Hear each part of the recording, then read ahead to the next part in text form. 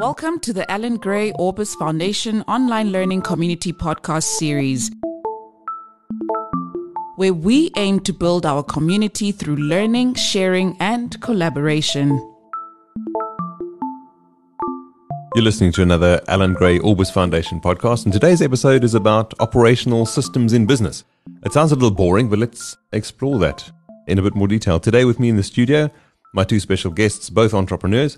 We've got Carmel and Nikki. Let's start with you, Nikki. Tell us a little bit about yourself and the business that you're in. Okay. I am a young entrepreneur. I have directed and co-founded my own company of Yogeta Kids. I specialize yoga with special needs children, and I have a huge, vast spectrum of children that I deal with on a daily basis, dealing from age 2 years old until the ages of 18. That sounds very interesting indeed. And in a completely different industry, we've got Carmel. Tell us about your business. Good morning. Thank you.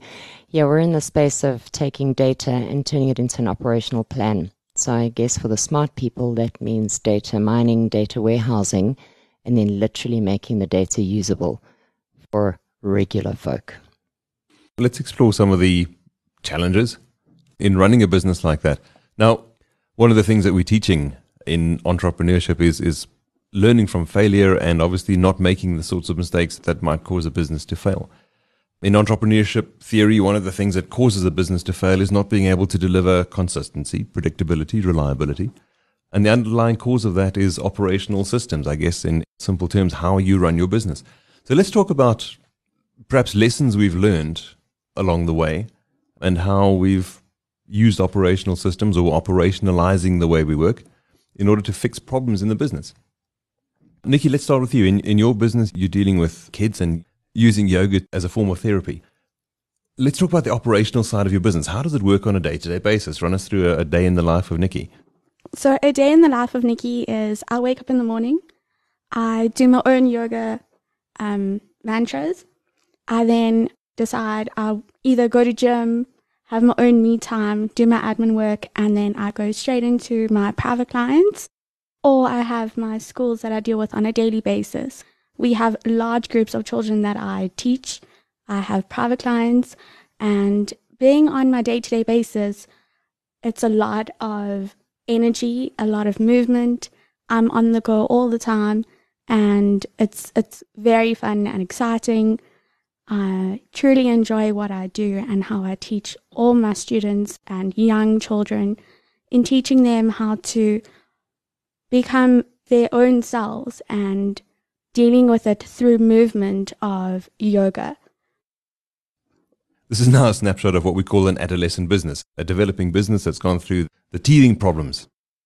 But go back a little bit, in your early stages, while you were busy establishing the business, tell us about some of your biggest nightmare days that you can remember where everything just did not go right.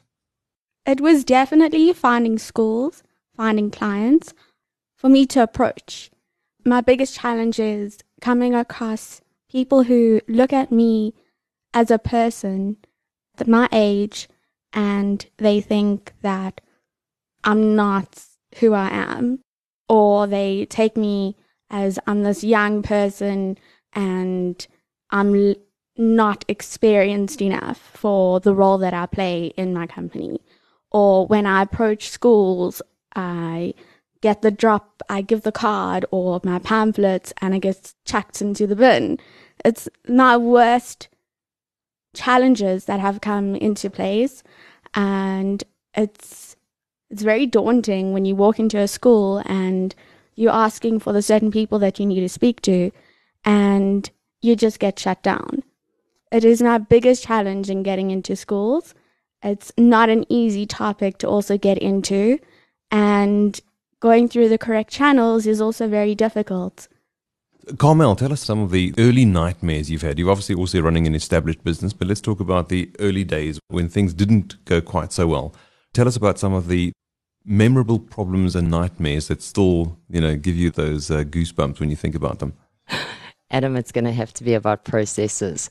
I think my biggest challenge was facing a legal agreement with a business that is now global, and you're a small new entrepreneur, I guess, and you're sitting around a boardroom table with heavyweights. And I will never forget that day. And I will never forget, actually, a senior lawyer in the business contacted me afterwards in the client's business. And he said to me, whoever drafted your contract did a very good job, but I would remove the following clause because there's potential risk for you. And he went on to explain that. For me, that's about passing it forward. He had more knowledge than I did, and he shared an insight. But yeah, the legal side of things still gets me flustered. I have a story to share. In one of my previous entrepreneurial lives, I used to run a restaurant, a coffee shop, for my sins. For those of you thinking about opening a coffee shop as one of your entrepreneurial ventures, I've got one word for you: don't. I remember one nightmare day where we had a bunch of about 100 people for a big lunch. And this was a great revenue day for us. We were making a fortune of money. And the people that we were hosting the function for had a big lunch. It was their year-end function, and they had speeches. And after the speeches, we were supposed to serve the meal. Now, those speeches lasted a long time. We were serving some drinks, and came time for the meal. And I went into the kitchen. I said, right, guys, it's time to go. And then they started putting the potatoes into the oil. My heart sank. And I suddenly thought, but we're ready to serve now, and there's going to be 45 minutes before the first plate of food arrives on the table. Big operational nightmare. So it's one of those occasions that can cause a business to crumble. Certainly that customer never came back. When we fail to deliver to a customer, it usually points to the way we've run the business, to the operational systems that drive the business. Can you share some examples where either what you were delivering was unpredictable or, good one day for one customer, different one day for another customer? How can you guarantee to deliver that same consistency in the products or services that you're selling? I think if I can jump in on that one, Adam, it's got to be about consistency. So you asked a question earlier of Nikki, how does every day start? Every day starts with a plan. And the plan's got to be consistent, it's got to be reliable, and it's got to be tested. Maybe more so in the data space because it's got to be 100% accurate. What's that story? I know we shouldn't use platitudes. And if you fail to plan, and you plan to fail. And it's absolutely true. So, to your restaurant story, if somebody had just done a time and motion study or a time and activity study and said, hold on, folks, the potatoes have got to be in now, you could have circumvented that problem. And we have to start every single day like that, with a team talk, plan. So let me ask Nikki, so your day begins with, I guess, centering yourself before you begin. What was your day like before you started that routine? It was very jumbled. I didn't have a plan. So I would basically wake up, write it on my diary, and then see how I went from there. But if I didn't have my diary, I was completely lost. So in most businesses, there's some sort of a rhythm to a day. When I say a day, I don't mean every single operational day. I'm talking about the way we deliver our products and services to our customers. With a plan, things go so much easier. Without a plan, as we've kind of alluded to, things don't really work out so well. But the plan, what is the plan? How do we arrive at a plan? In one case, we've got a business that deals with people. In another case, we've got a business that deals with technology and IT. What is a plan to you? Let's start with you, Nikki. A plan to me is doing my weekly classes, doing the movements on a day-to-day basis. If I don't have that plan for the lessons that I am going to take on, my classes would be a gym, like you standing in a field running around and children are going to go wild. If I don't have a plan, the kids are going to go nuts. And unfortunately, I have had those situations as some of my challenges. But as a person who has been practicing as a teacher, I found my way in preparing that consistency of making sure all the children are on the right level and are capable of centering themselves and listening to their teacher. So in a way, what you're describing sounds like something simple, like a checklist might be, one of the things one needs to have, on the front page of the diary to get those things ready each morning before you leave home, or do these steps before you leave. Yes, and I think it's very important, especially for young students or people that are becoming young entrepreneurs and doing their own businesses that it is so important to have that checklist. Without that checklist, you might feel really lost. I found my checklist and I've been on the right track from the day I'd said go with it. And it's something that can be time consuming, but that extra 5 minutes of your day is so worth doing that checklist. Carmel, tell us what helps plan your day in your environment. I mean, you're dealing with high tech. It should be all systemized, but is it different in your world? It should be all systemized. You're quite right. Then there's the human factor. So I start my day as a human, writing notes. I literally journal for an hour. I have to set 1 month goals or 1 day goals, 1 week goals, 1 month goals, 3 year goals, and then break everything down into bite-sized chunks. So the same applies to systems in a business. What's the end goal? How much data are we wanting to process in a short period of time? What does that look like? How do we put that into incremental steps to make sure that we sort of break it down backwards and then build it forwards to make sure that we can achieve those goals? Systems change constantly. The systems we use today are no longer applicable. I mean, the systems we used 12 years ago are no longer applicable today. That's an interesting thing. We talk about changing systems. It's bad enough when you have to go through the process of putting a system in place. I mean, people don't really spend time thinking about how the actual business of their business runs. They just want to produce the end product. So producing those systems takes time. But now we're saying they change over time. So tell us a little bit about why we have to relook at systems again and again. They have to change constantly. I think we need to acknowledge that we live in a very fast-paced world. If you just have a look at what's happening in the social media space, if we have a look at the way people are communicating, it's immediate. I can send any message to you right now with no delay. And the same is true when you are mining information. You have to be able to process it right now. So the systems, the size of the database, the processes that we used 12 years ago cannot handle the volume of information we need today. The same is true for our highways. The same is true for our cellular networks. So business has got to be flexible. Business has got to be, I think, you have to be able to fast forward 2 years and say, right, what is this going to look like in 2 years? I better start making the change now, because in 2 years' time, it's too late. So from one perspective, we've got the fact that the world around you changes, and therefore it means you need to change your systems. In another environment that doesn't depend so much on tech, Nikki, what does that mean for you? Is looking at your systems necessary in order to maintain, or do you constantly look at the way you do things in order to improve? I constantly look at how I can improve myself and how my lessons can improve, how my children can develop from how I teach. And teaching techniques change over time, all the time, on a daily basis. And I have to make sure that I am developed enough to maintain my consistency and my professionalism. One of the daily or the regular practices you have to go through as a teacher is refreshing your knowledge of your expertise. That is 100% correct. Let's take a look at the way we improve systems or the way we improve our operations. Now, in one of the books that should be a first read for every entrepreneur, a book called The E-Myth, they talk about using systems to underpin your operation and constantly revisiting those systems by watching the way we do things, trying something new, seeing if it works. If it doesn't work, trying something different. And if it does work, operationalizing or institutionalizing that. Now, in your business, Nikki, I'm assuming you have few employees, and in your business, Carmel, I'm assuming you have more than few employees.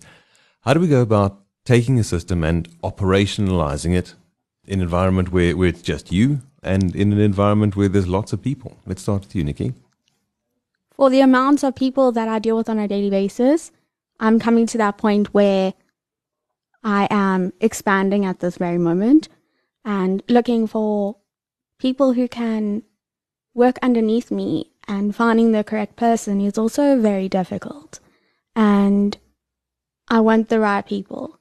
I don't want someone who knows how to be a yoga instructor but doesn't like children, or the opposite way of they enjoy children but they've never learned or had an experience of being in the yoga industry or have been to a yoga studio.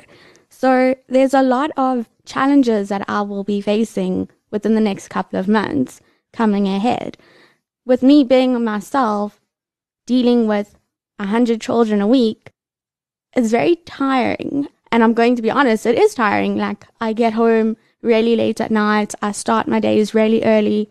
And dealing with so many children on a daily basis, you need that energy to also uphold yourself. So at this very moment, I am looking to expand at this very point. And I am excited to see where it is going. And for the people that are going to be coming underneath my brand that is expanding on a daily basis into something from very small to becoming a very big platform. So now you touch on something really interesting there, and I want to pick up on that. It's easy enough where, for example, you've got complete oversight over the whole operation. You know, as a small business, you know all the systems, all the processes, you understand your values and the way you're trying to position that business in the mind of your customers. You understand very acutely the quality of the product.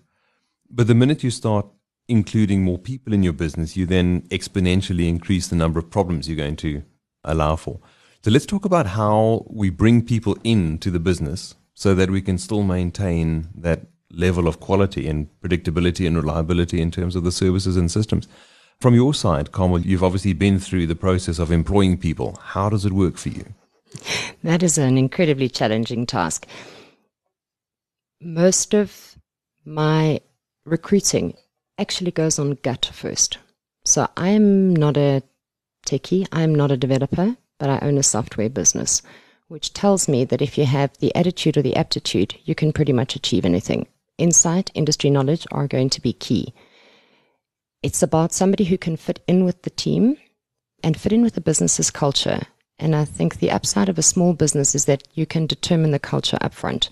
So we are very much high performing. There is no such thing as I can't. My favorite statement is, for heaven's sake, we're working out how to live on Mars. Don't tell me it can't be done. So it can be done. It always can be done. Is this something you say to your staff? All day, every day. So that, I guess that means I'm not the easiest person to work with. But if we want to be exceptional, we have to have that attitude. We have to have a can-do attitude. And it's very much about collaboration, because no one person has all the answers. And we make most of our big decisions that way. We sit around a table and say, right, what's the end goal, or what's the problem? How do we best solve for this? Bearing in mind that we're looking for water on Mars. Can be done.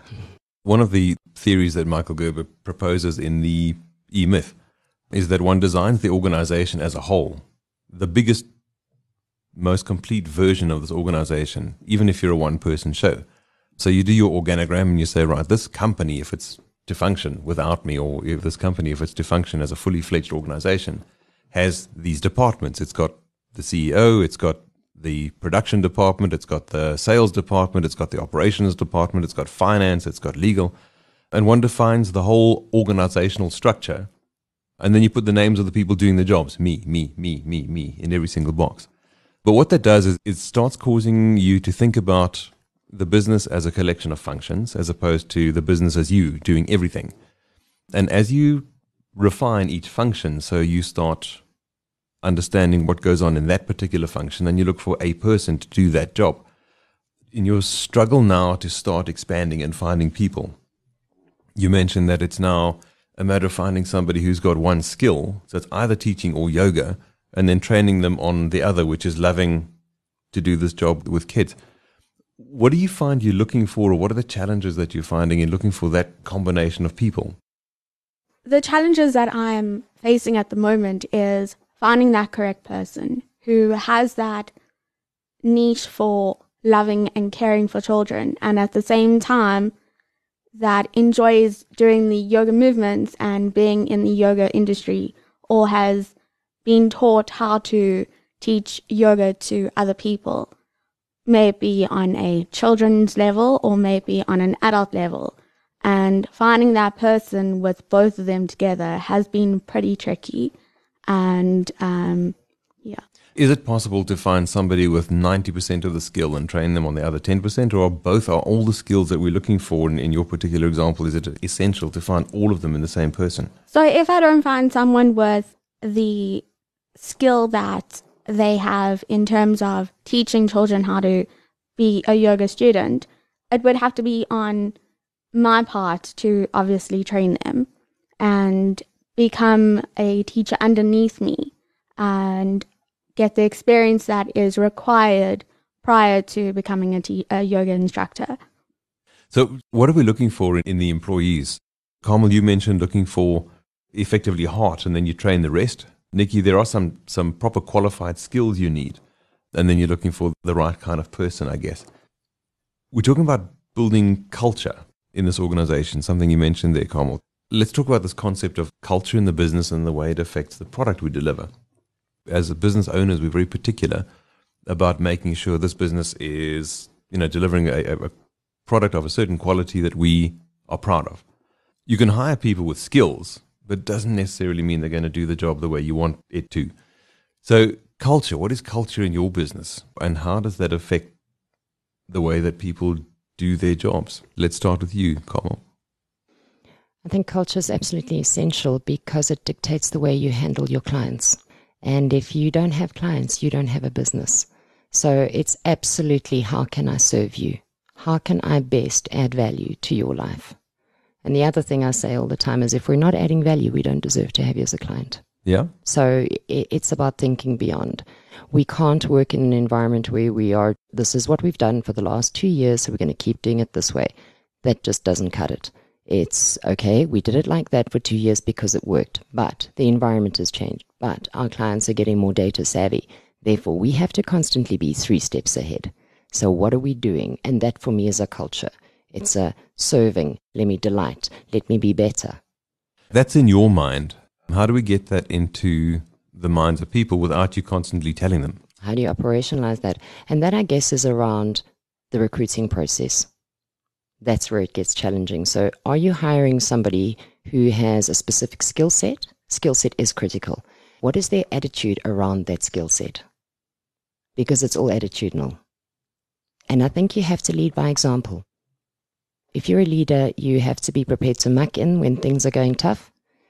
And you also have to lead by, this is the way we do things here. Yeah. This is how we treat our customers or our clients. This is what we do for them. So culture is probably one of the most difficult things to control as you expand. Let's hear it from Nikki's point of view. How do you define the culture in your company, and how do you plan to get the new people that you employ to carry on that culture? The best way for me to carry on in finding that correct person would be putting more of myself out there in terms of hiring a person and using my techniques and resources available to find the correct people to come underneath me and continue in building my brand. So culture is a very uncontrollable animal if you don't get it right. For those of you starting a small business, the culture of your business starts off as being you. It's your personality reflected in the things that you do.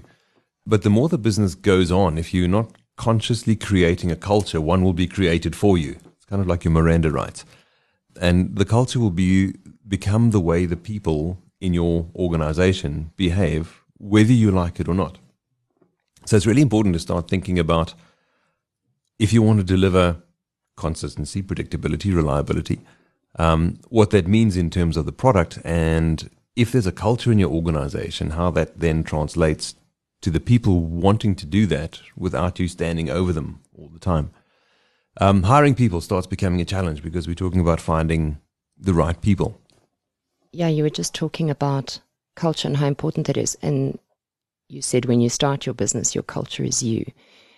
I think in terms of maintaining that the culture that you envision is continued as the business grows and you potentially step away. It's about instilling behaviors, and I'm going to sound like a dictatorial parent now, but I really do think it can work. What behavior in a business is unacceptable? A little bit like what behavior within a family unit is unacceptable, or a behavior on the road is unacceptable. It's just about saying, folks, that's not acceptable. That's not the way we do things here. And if that's the way you operate in this space, then maybe we don't have a good fit.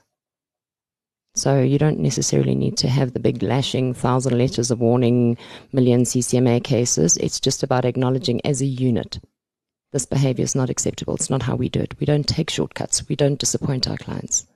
It's just not what we do. In trying to manage that, you're obviously going to come up against conflict.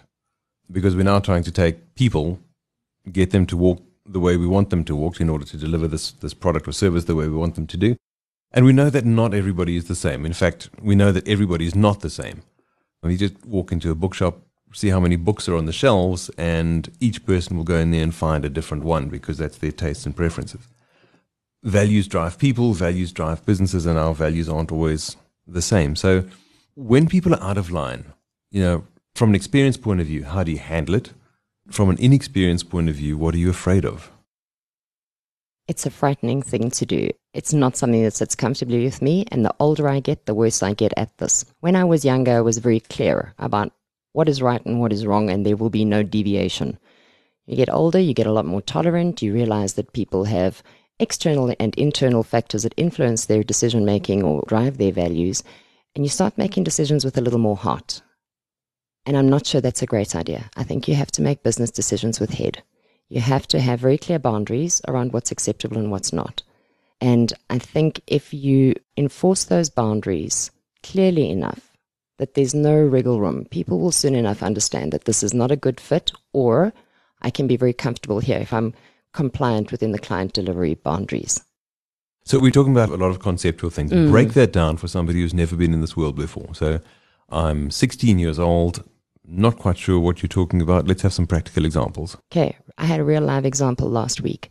I have a global client who is a relatively new client. They are absolute sticklers for detail on the data front, which I thought would delight me. I was sorely mistaken. Two of my one particular long-standing employee made a fundamental mistake in a data dump that was imported, or a data file that was imported. The net effect is that the incorrect report was sent out. Well, correct report, incorrect data. So that file had to be dumped. So Friday, I was called in to the client's office and got a proper lynching for the inaccuracy, which I think they're well within their means. So I have spent the last 2 days thinking about how to handle this, because my initial reaction was absolute fury. It's a rookie error. We don't make rookie errors. We've been doing this for too long. And then I had to take 2 days to unpack, to say, right, what is going on in this person's life right now? If I do something like happens in a corporate, give this person a final letter of warning, what are the consequences? Am I going to potentially lose somebody who has been a good employee? Am I going to completely demotivate somebody? Or am I going to give them the shock that goes, oh my gosh, she's serious, we can't do this again? And that really is what it's about. It's about looking at when the situation presents itself, when people make mistakes, and we all do. How do you react? And once you've chosen your path of reaction, understand what the consequences are going to be from the other person's perspective. How will they react? Because different personalities will handle it differently. Sure. We started off talking about operations and delivering consistency. We're ending up talking about how vital a role people play in that whole process. Now we're talking about managing people, because I guess that's one of the most challenging things in any organization. Nikki, what are your fears as a young entrepreneur about to start employing people? What are your fears about your role now as a leader, and maybe potentially dealing with a conflict that's going to come with some of these people you're about to employ? I think the challenges that I have coming ahead in terms of the conflict, I'm not a confrontational person, and I don't do well with it. I'm one of those soft-hearted inside people that prefer to talk it out instead of shouting at the person or becoming like an arrogant, like high-headed person who is going to shout at their employees and say, listen, this is what you can't do, in a very arrogant way. But how I could take that situation is I could speak to the person who I encounter with and speak to them on a personal and softer level and explain to them what they have done wrong and speak about it, and instead of giving like a warning, but also being firm at the same time, which I'm actually used to doing and being a firm person. I also find that being firm, I also have to play fair, but in the correct boundaries. I think you speak the voice of a lot of people that have never gone through the road of employing and dealing with people. I mean, I guess the longer you've done this, the easier it is. But being firm doesn't necessarily imply being aggressive. You know, one can be very assertive without being aggressive. Being confrontational doesn't mean that you have to be ugly about it. If you want your business to run the way you want to as a leader, I mean, you have to be fairly firm and direct about what you are and what you are not prepared to let go. We've had certain instances in our own company where, yeah, we've made the same sort of mistakes that you've spoken about, Carmel. And it's the way you deal with the mistake that makes all the difference in the world. Remember, you've got the same person who still has to work for you. And you don't want to demoralize or demotivate them. You want them to see this thing as a mistake the same way as you've done, but you still want them to continue, working for you. Very hard when you've got employees and emotions involved. From your point of view, Carmel, what are some of your key kind of lessons that you would like young entrepreneurs to learn about beginning to deal with people, but being assertive in the way you want them to do the job properly? Don't work with people, work with plants. No, seriously. I think the most critical thing you can do as a young entrepreneur is decide very clearly what your outcomes are. So what is your objective? What do you want to achieve? Who do you need along the way with you? But set out a roadmap so that when somebody joins you, they know the journey. You're able to say, we're going to do this, we're going to that. Step 2 is this, step 3 is that. Once we've worked this out, we're going to move to step 4. If you tell people what is coming and what they're expected to do, you will be more easily guide them along the path. So I think from recruiting new people, just understand yourself what your objectives are. So that implies very clearly understanding the job and the role that the new person is doing and literally walking them through a very well organized job function. And what the end goal of the business is. So make an assumption that if you're bringing on a person, it's because there's more to achieve than you can do on your own. So you have a goal that supersedes what you can do in your personal capacity. So these are my goals, these are your goals, and together we're going to achieve the following in the following time frame. So interesting, you say from the outset you bring a new person in, but it's not just you and your job, it's you and us together and how we're going to get this business to where it's going. Absolutely. No man is an island. You can't do it alone. You cannot do it alone. And to bring the people along with you, they need to understand why they're there, how vital the role is that they fill. So now we're stepping onto the realm of leadership and vision. I don't think enough young entrepreneurs are aware of the importance of leadership in business or being a leader. Nikki, how does the concept of leadership, I mean, have you ever had to stop and think about yourself as a leader in your business? Yes, I have. And taking the roles that I have been taught from a young age, being at, let's say, certain schools, I have taken those responsibilities and techniques that I have been taught, and I'm now putting it into my own business of integrity and respect and the core values of what my company stands for and the core values as to how I am as a person, that I'm going to move it into my company, and bringing those values onto children and teaching them those values. At what point in your walk as an entrepreneur, Carmel, did you find that you understood or defined your values, and how have you filtered those through into your business so that they form part of your consistency, predictability, reliability of the products you produce? That's been an interesting journey. There's been some absolute bucking the system around not having formal processes and using formal tools. I was wrong. Use them from the very beginning. Get a good lawyer, get a good accountant, get a good project management tool, get a good time tracker, get them. It will make your life so much easier. I think when you start as an entrepreneur, you think, this is going to be such fun. We're all going to be driven. We're all going to be motivated. We're all going to do this, and we're going to achieve that goal. It's a bit like herding cats, really, really. No, you have to define the goal. You have to put the steps in place. So I didn't, and it took me about 5 years of beating my head against the wall to realize this is actually far easier than I'm making it. Put the building blocks in place. Yeah. Just conform. So I have a story to share from my walk as an entrepreneur. While I was running a one-man show, it was a business that was really a sideline gig that I never really wanted to work or be corporate. And one of my kind of values was lifestyle and freedom. And so I built a business around lifestyle and freedom. But going back to one of the things you said earlier, the world around and the industry around my business changed. and it could no longer survive as a lifestyle business for one person. So it had to start employing people. And I had this thing in my head that I would never employ people because people were unreliable and you couldn't deal with people. What I didn't realize was that my fear of employing people was due to my inadequacy as a leader. I didn't want to deal with conflict, and I didn't know how to deal with people. So it wasn't the fact that, people were bad. It was the fact that I was inadequate as a leader of people. After I'd been through some leadership training, I went and did an MBA completely by accident. I learned that one could start systematizing a business, and the sideline gig of my company began to grow and grow.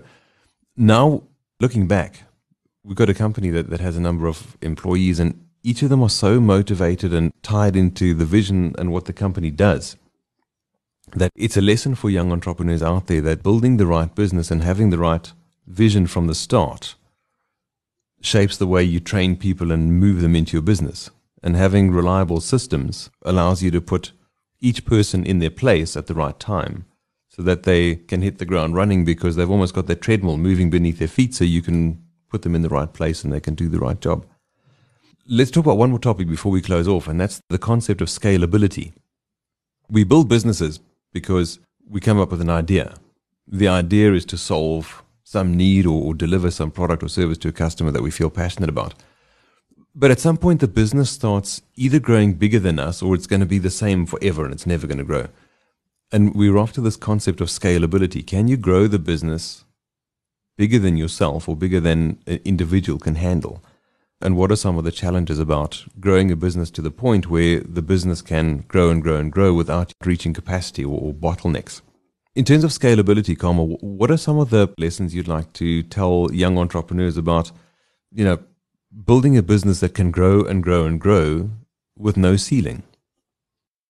That is primarily driven by the entrepreneur, right? But when you put your building blocks down, when you put your foundations down, when you start your processes, don't think to solve today's problem. Think about next week, next year, next 10 years problem. So think bigger than the problem actually is, because if you can solve a much bigger problem than you're currently faced with, server size, processing power, whatever it is, if you can think much bigger than your current problem and you can solve a bigger problem, you can definitely solve your current problem. So you're allowing yourself the wiggle room in terms of being able to grow and not having to deal with growth pains sooner rather than later. And scalability generally will only come from two drivers. One is the person doing the selling is selling the product or the concept, and that is going to increase revenue, which is going to potentially allow the business to employ more people. And the second way is, I guess, through funding, through an investor. And I think that's quite a frightening place for most entrepreneurs, because it's saying, I've got to hand some of my baby over to you, and are you going to nurture it the way I have? But if you want a business to truly grow to something that can work on a global scale, I think one of the biggest challenges or emotional challenges an entrepreneur needs to be able to deal with is to say, I have to let go. If it's going to grow, I have to let go. You said some very interesting things there. One of the things you said was about solving a problem or planning to do things bigger than they are at the moment, because you don't want to end up planning to do just enough now and suddenly hitting bottlenecks later. I think most of the time we think about how to do a job, we think about how to do it just enough. Right now. Just enough to get by, and we don't think about tomorrow. So I think it's a really important lesson. The other one you talk about is letting go. Let's talk about letting go, because I think it's one of the things that all entrepreneurs are going to say, I'm never going to let my business go. It's me. Then Nikki, it's going to die, right? Oh, absolutely. Yeah. If you try and do too much, you'll strangle the business quite capably. Nikki, let's talk about your business. It's your business. It's your baby. You feel passionate about it. What would you feel about somebody coming in and saying, right, it's wonderful. We like your business. You go off and have a holiday. We're going to take it off and take it over and run it without you. I think I would be excited on the new journey that is coming ahead within my business, having myself foundationally and monetary found my place in my company. I started off with very small. Basically, whatever I was earning, I was putting it into my equipment. And that is what my first step was. My first step, once I was qualified, was to get the right equipment to start my business. And that is what I put my extra time and effort and money into my equipment first, before I did any planning of finding a client or anything else, I needed to have that correct equipment. And it might have cost me not a lot of money or a lot of money and make no difference. But now I've come to the point where I'm needing more equipment. I'm needing more people to come underneath me. I'm needing more assistance because I cannot handle the amount of work that I'm doing on a day-to-day basis. And if an investor or someone who is going to come along the way and say, I'm here to help you, I may have to take that opportunity. But for right now, I think for what I'm doing at this very moment, I think I'm doing perfectly fine on my own. I think you've voiced the feelings of a lot of entrepreneurs. I don't want to let go. Yeah, I'm doing perfectly fine on my own. Scalability, does it require working yourself out of a job? I think so. I'm mortified to say I think so. I think entrepreneurs have the vision, the dream, the determination to start up. Oftentimes, we're not very process-driven people. We don't pay attention to detail like finance and all of those good things.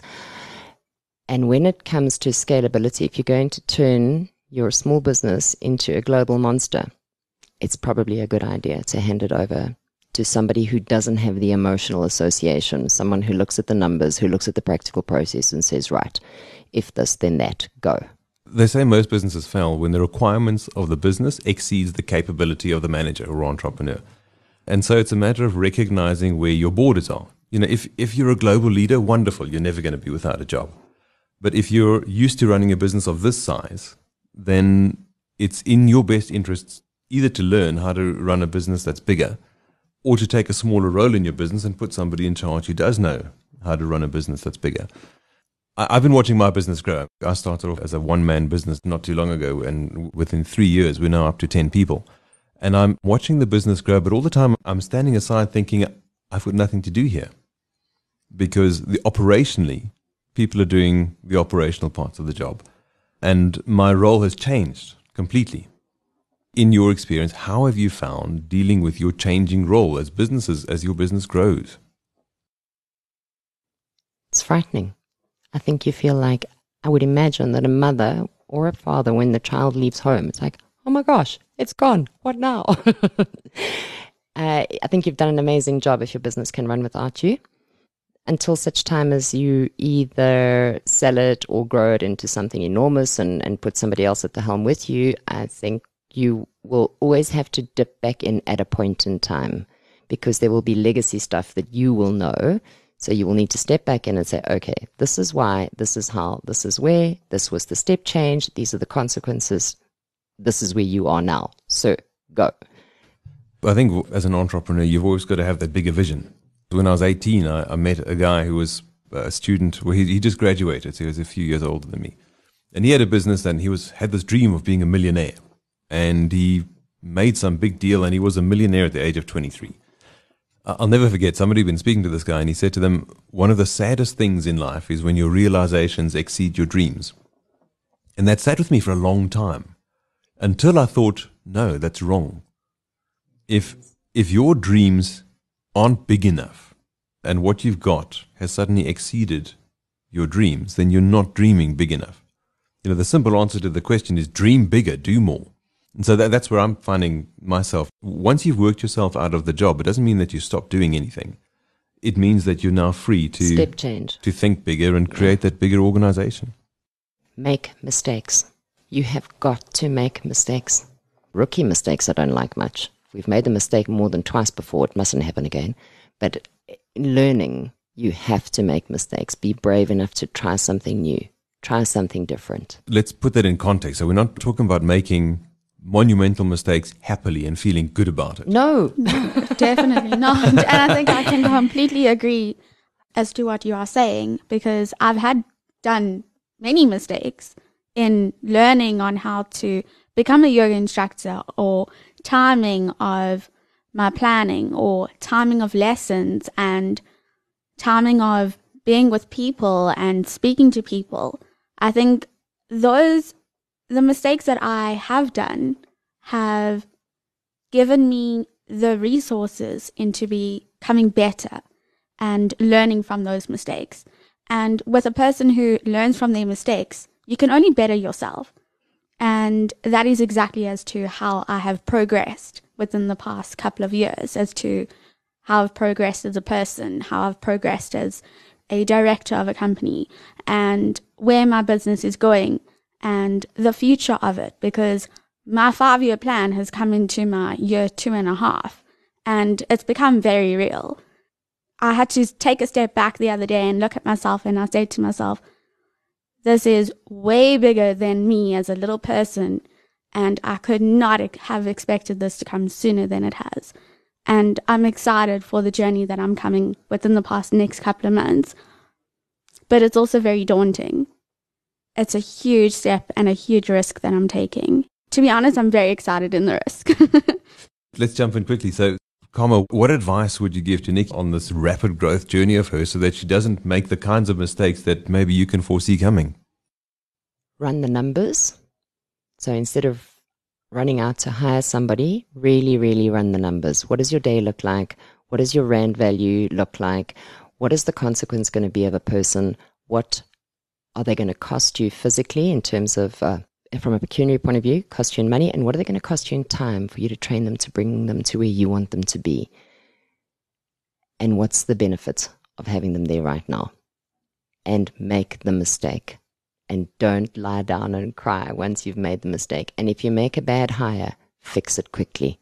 Fix it quickly. Because if you take it with you, it compromises the very thing that you're trying to build. Thank you so much. I completely have taken all that information in, and I'm now going to take that to my drawing board. I would add one more thing. So one of the things that we've done that we stumbled across at Imaginate was the thing called the audition day. So we never hire somebody that we don't know. It's like entering into a marriage contract after half a date. You know, you're going to be. It's a bad idea. It should be a bad idea. Yeah, given that most marriages don't work out. You know, it's not something you step into lightly. So the thing that we've done at Imaginate is we hire for skill. So we go through all the CVs and we look on paper to see what somebody's like. Then we bring them in to do the interviews and we kind of develop our shortlist. But then we bring each of the people on our shortlist in to work for us for a day. So it's a one-day gig. They get paid for the day, and we call that their audition day. We give them an example of what they would be doing. We put them in the team they're going to be working with, and that gives us a really good idea about whether they can deliver on the goods. And based on that, we've changed our minds in terms of what we thought was going to be our favorite hire to somebody completely different, just because of the fact that we've seen how people perform. Really, really, really interesting little simple tip. The other tip I'd give you is to learn leadership quickly. You're going to find that the people that you hire are not going to pan out the way you thought they would, and you're going to have to make some hard decisions. You know, either reprimand them and bring them on board quickly, or, you know, correct action that's not desired, or get rid of them. And we don't like to send people on their way because it's hard. It's very difficult. It's emotional. It really is tough. But you got to do it, right? Tell us how you feel after you've had to let someone go for being the wrong person or not performing properly. I've had to be 100% practical about it. Absolutely unemotional, because if you do, particularly I think as a woman in business, and a woman in business in a tech space, which means I get to deal mostly with men, and there really are subliminal differences in the way we handle things. There has been an enormous amount of relief when somebody has exited the business that I've known has not been good for the business. And you can actually feel it in a general office, in the team space. There's okay. And mistakes cost. Oh my gosh, they do. They cost the business, but they cost the people too. So if you have somebody, I had a 2IC for a period in time a good few years ago, and when I was around, he was 100% supportive. When I physically wasn't in the office, he would, if I'd sent somebody for training that he didn't think they should have gone on, he would attack that person, but not in front of me, saying like, what have you done this training for? I thought we weren't going to use this language anymore. And then this person is feeling horribly insecure, like, oh my gosh, why did she send me on that training? Does she not want me to be in the business anymore because this person says we're not going to be using that language anymore? And it's like, how did this happen? Because you don't know exactly where people are challenged and where people are threatened. And as it turned out, the language that the girl was learning was a language he was not proficient in. But as my 2IC, I trusted that he would learn from her. And he was not a learning kind of person. And it cost us. So looking back, Is there anything that you would have done differently in your walk as an entrepreneur? And what would that be? In other words, if you could talk to your 10 years ago self, what lesson would you give that you know you've learned over time that you wished you'd learned earlier? Get the processes in place sooner.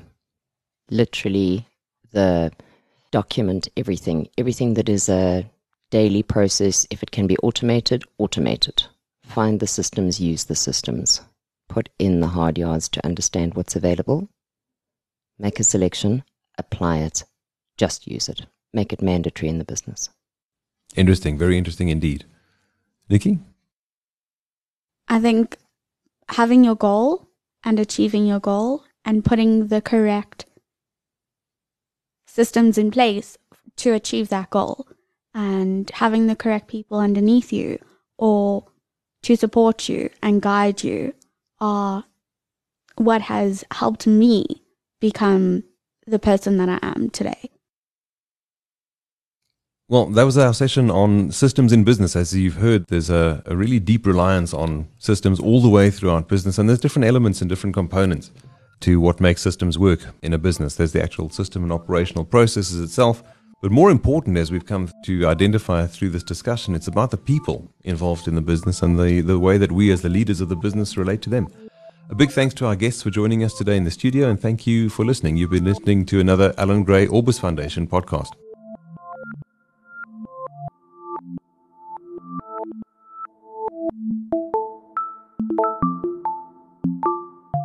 You've been listening to the Alan Gray Orbis Foundation online learning community podcast series, covering essential topics for entrepreneurs, including finance, marketing, systems thinking, generational issues, and practical skills.